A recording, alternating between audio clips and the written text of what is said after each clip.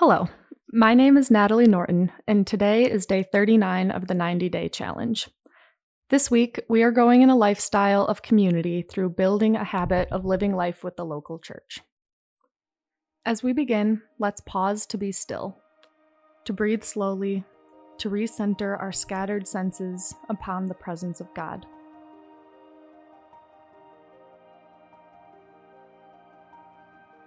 God, as we approach your word, help us to remember that you want to speak with us.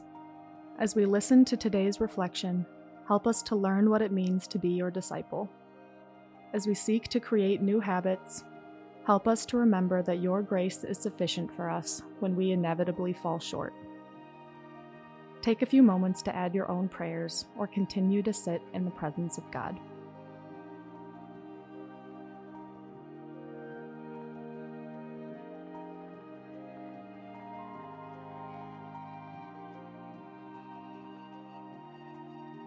Community is living committed. It is the way we participate and persevere within the local church.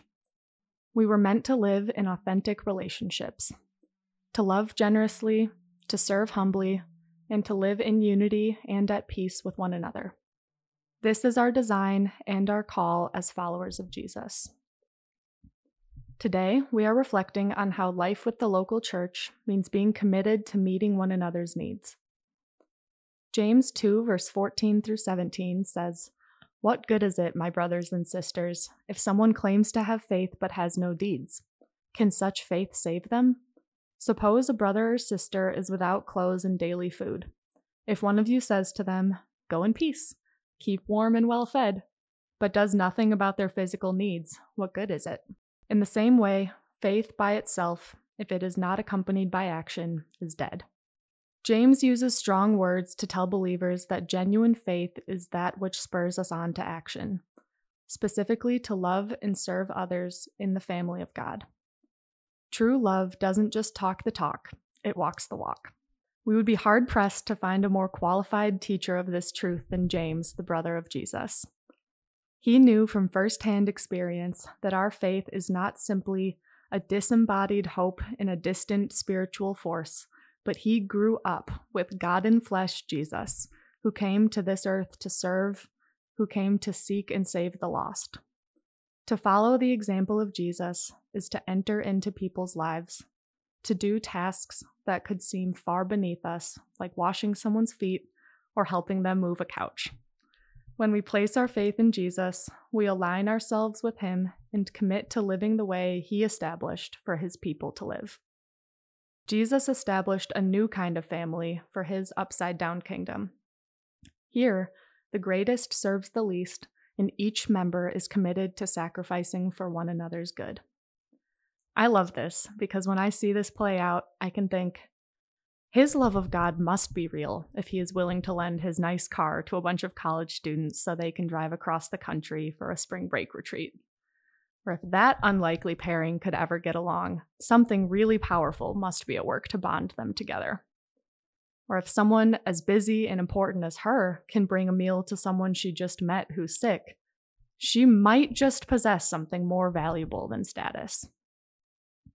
When we help meet one another's needs, we point back to the God who has already met our needs in abundance. When we live life with the local church, we show the watching world that the good life is way different than they think.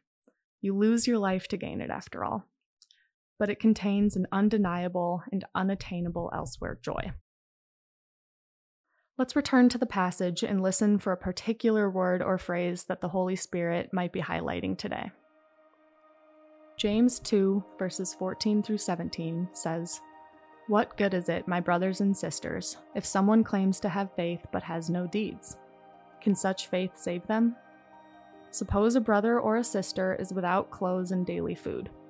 If one of you says to them, 'Go in peace, keep warm and well fed,' but does nothing about their physical needs, what good is it?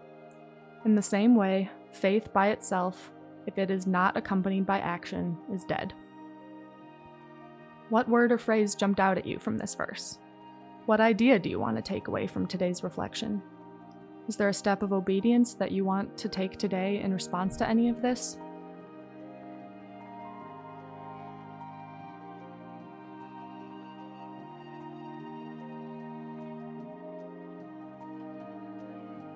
Father God, I believe that life committed to your family is the good life. I repent of my self-importance, selfishness, or doubt that keeps me passive in my love for others. Lead me in the way of self-sacrificing love so that your church will look like you and the whole world will see that we are your disciples. Take a few moments to add your own prayers or continue to sit in the presence of God.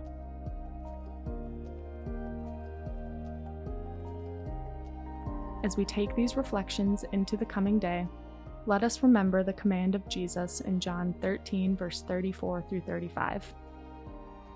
A new command I give you, love one another. As I have loved you, so you must love one another. By this, everyone will know that you are my disciples, if you love one another. Father, help me to live as your child, secure in your love. Jesus, help me to live as you did, loving God with all my heart, soul, mind, and strength. Spirit, help me to live in the power of God, forsaking self-reliance and putting all my hope in you. Amen.